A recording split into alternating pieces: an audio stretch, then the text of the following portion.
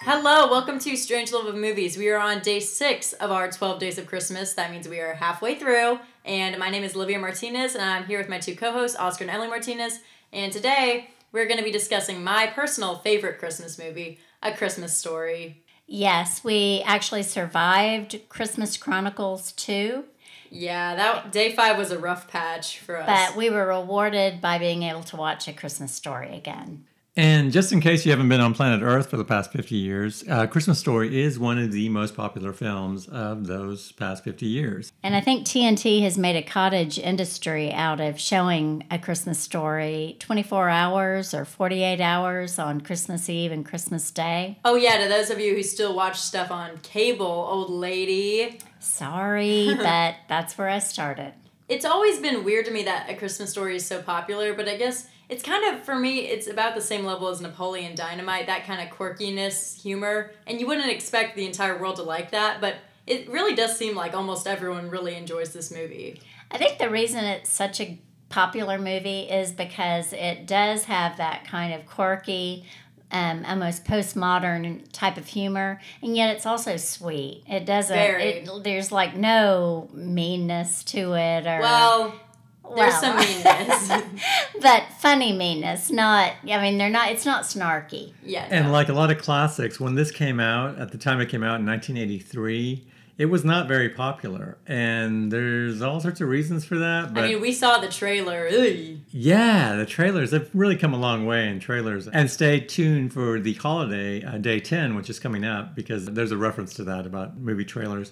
Anyway, it's very interesting because it has a lot of appeal, but it's one of those that became a cult classic through probably cable TV originally, and then, as Em mentioned, on TNT. And you make that remark about an old lady, but it has consistently gotten some of the best ratings. Now it's not even just Christmas. They actually show it on Thanksgiving as well. And they actually have the ratings on that day. The only thing that beats it is like NFL football, the NFL game, which is pretty amazing. So the plot of this movie really is just Ralphie, the main character, the blonde little boy with those big blue eyes, played by... Peter Billingsley. Yes, Peter Billingsley. Who turns 50 next year. Which is insane because he is 9 years old in this movie. Yeah, you follow Ralphie in his day-to-day life in the 30s or 40s. When was it, Mom? 40s. Oh, I'm not Mom. You're not Mom. I'm just kidding. Probably the late 40s. And y'all, this shocked me this year. I've been watching this movie since I was 5 years old, and I never realized that this movie did not take place in the 70s or 80s. I'm sorry. I guess you guys didn't raise me right or something. I think one of the charming things about this movie is that it does take place in an earlier time, but the family dynamic, the relationship between the father and the mother and the kids, it could be any time. Yes. It's so funny. Again, it's a stereotype of the kind of goofy dad and the mom who is really over worried about her kids, but it's sweet. The family is sweet, and you can tell they're close, and so it kind of makes you feel warm and fuzzy for the holidays. But it's also funny because of all the wacky things that happen to this particular family and to most of our families through the years. And what's so great is not one setting is funnier than the other. The school is super funny, a bunch of crazy stuff happens there, and then at home it's really funny. You're not dreading him going home or something in the movie. Everything is funny, except for the 2 scenes that we despise, the 2 dream sequences. Now, we don't hate all the dream sequences in this movie. We really like the A++++, and then the F with the Wicked Witch and all that. But the 2 where he's blind, and then the other one where what's the other one? The robbers are coming to, they're he's dressed like robbers. Yeah, he's a sheriff, and he's shooting them all. I think this may have adversely affected the Coen brothers because we love Coen brothers movies, but the parts that we always hate are the dream sequences, with a few exceptions. So that's the case with this movie too.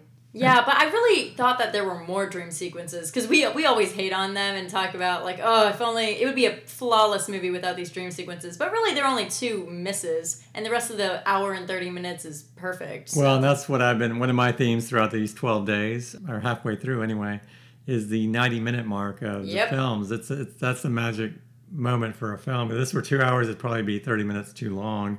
And the brilliance of it is that it's all told through the eyes of a 9-year-old boy. And it's in retrospect. The narrator is an older man using these fancy words, intentionally fancy words, describing his experiences. And that makes it even funnier. And that's something you're familiar with now. Talk about postmodern. This was 50 years ago.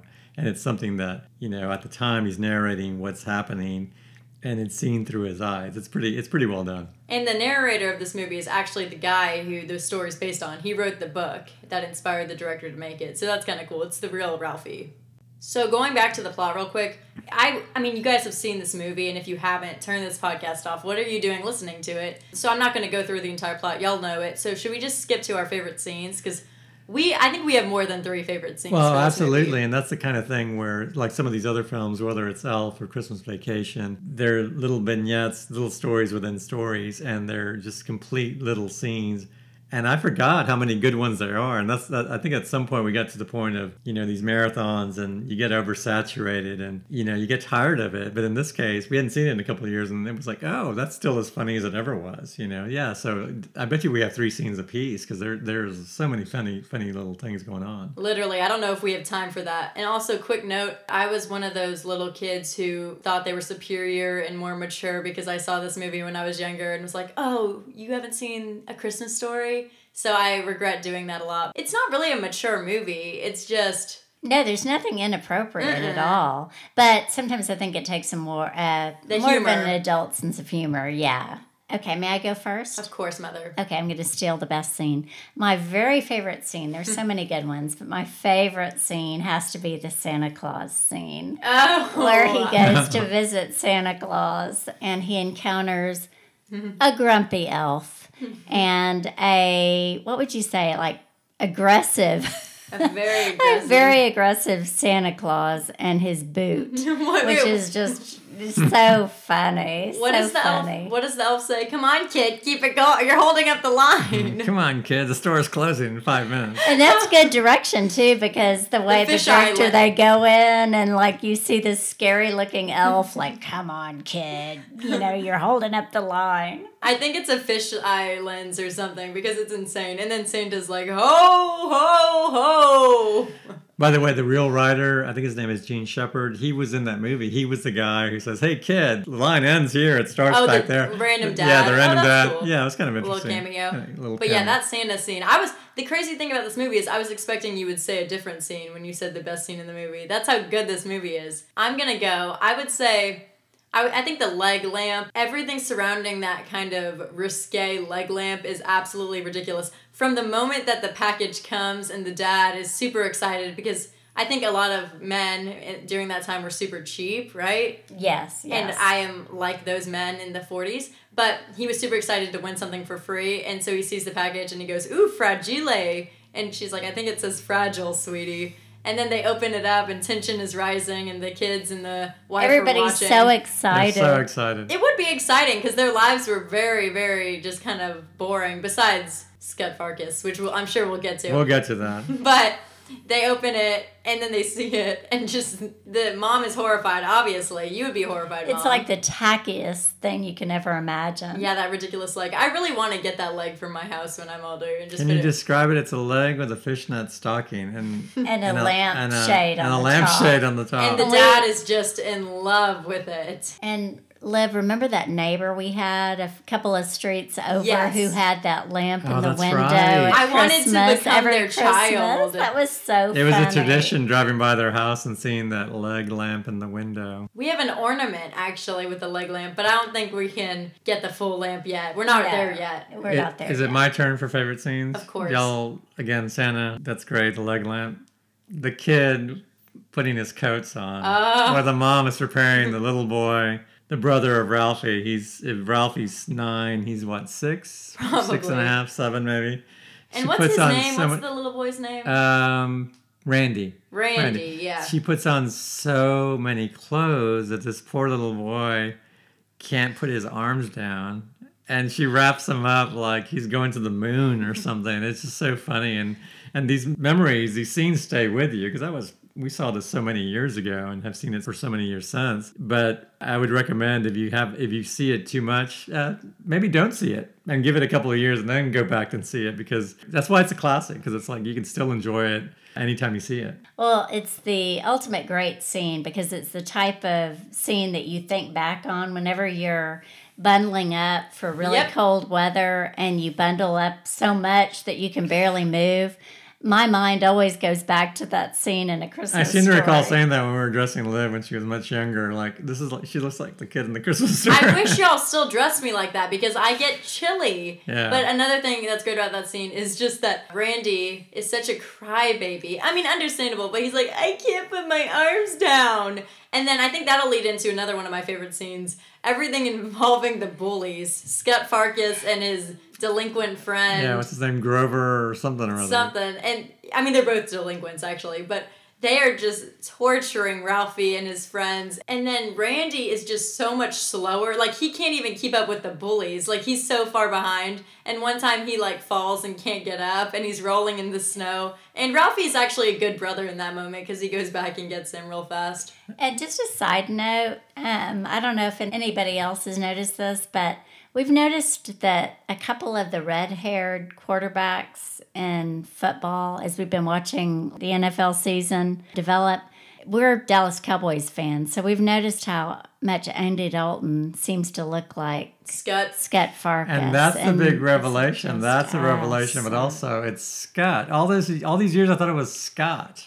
We had to watch it with a closed caption. It was Scott, S-C-U-T. What Which kind of name makes is him that? even weirder. I know, that's such a weird name. And his red hair and yellow eyes and the braces. They're absolutely terrifying, and especially to 9-year-old boys, and they just get so much joy. And the montages are so funny of them bullying them, because it's just every single day before and after school, they're chasing them to school. And all they have to do is like go, and Yeah. the kids run. Okay, and I have one more favorite scene to contribute. The one where the poor kid, one of Ralphie's poor friends, gets double dog dared. Oh, no, it's the big one. The triple dog dare. Triple dog dare, which he can't resist. And he gets dared to stick his tongue on a frozen pole, basketball pole or something. And, of course, it gets stuck, and he gets stuck out there, and then the bell rings, and everybody rushes into the school, and this poor kid is left out there in the cold, and his tongue is stuck, and it's just such a mess. It's And so Ralphie funny. is just the worst friend ever, because the teacher asks him where he is, and he's like, I don't know. That kid is such a good actor. Oh, I love him. Everybody acts like they have no idea where this kid is. Yeah, and then someone points outside, and you just see him stuck to this literal pole. Another favorite scene of mine is when he helps his dad change a tire and something goes wrong and he says, oh, fudge, but he says something else. They handle that really well. And what's really funny is how they play that scene out, where next scene he's got a bar of soap in his mouth. That was a true thing. It was before our time, really, but people used to get their mouths washed out with soap. Because the mom just freaked out when she heard that her little boy had said this word. Which is just so frustrating as viewers, because she's like, Ralphie, where did you learn this? And he's like, my old man has said it 10, 15 times a day since I was like 2 or whatever.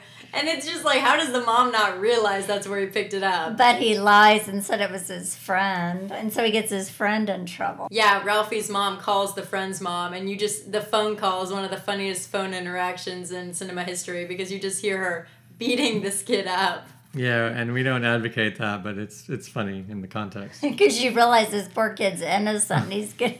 And his mom is just totally out of control. But She's so angry. There was some gratification though, because it was the kid who made the other kid put his tongue on the frozen thing. So he kind of deserved it, not for that, but for that he certainly deserved it. True, and one great thing that's super realistic is right after that though, all 3 of those boys, they're still friends. Like the kid who just got beat up and Ralphie, like they're all still friends, which is super realistic because boys don't hold grudges at that age.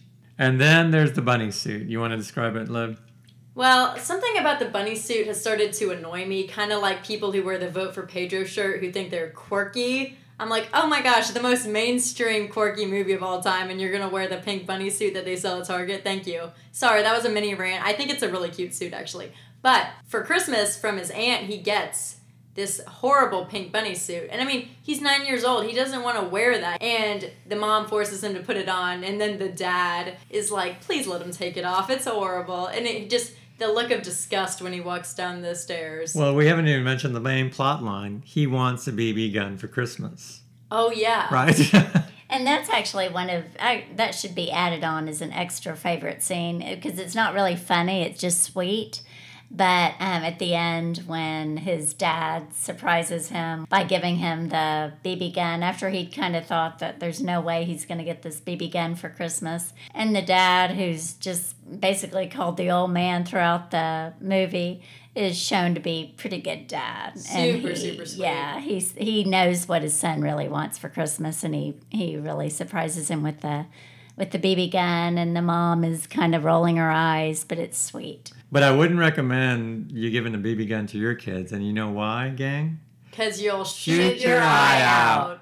Okay, on that note, let's get to stockings real fast. This has been a longer episode because we are so obsessed with this movie. For me, I'm going to give it 5 out of 5 stockings. Even though I don't like maybe 4 minutes of this movie because of the 2 dream sequences, I think it's a great, funny, amazing movie, and I love it so much, and I hope that you guys love it as much as I do. I think I have to give it a 5 too, or maybe a 4.75. There are a few scenes that maybe aren't needed, but it is such a great Christmas movie. I give it a 5 out of 5 as well. It's a spectacular film, and it brings back a lot of good memories. I, too, had a BB gun when I was a boy, and I used to think only boys would like this movie. But as my 2 co-hosts show, it's not just a boys' film. It's for the whole family. Amen. Thank you guys for listening to Day 6 of Strange Love of Movies, 12 Days of Christmas. Follow us on Instagram at Strange Love of Movies Pod. Tomorrow, Christmas Story is surrounded by stinkers because tomorrow is A Princess Switch 2. And that is a Netflix movie that is trying to be a Hallmark movie, and it just ends up being a whole jumble. But listen to that episode because it's going to be a very entertaining one. You don't need to watch A Princess Switch 2 beforehand, but if you've already seen it, yikes, listen to that. And we have one final message for our Strangelove fans with the special decoder kits. Liv? Yes. Be sure to drink your Ovaltine. Okay, good night, ho, ho, ho, and we hope you enjoyed Day 6, A Christmas Story. Bye.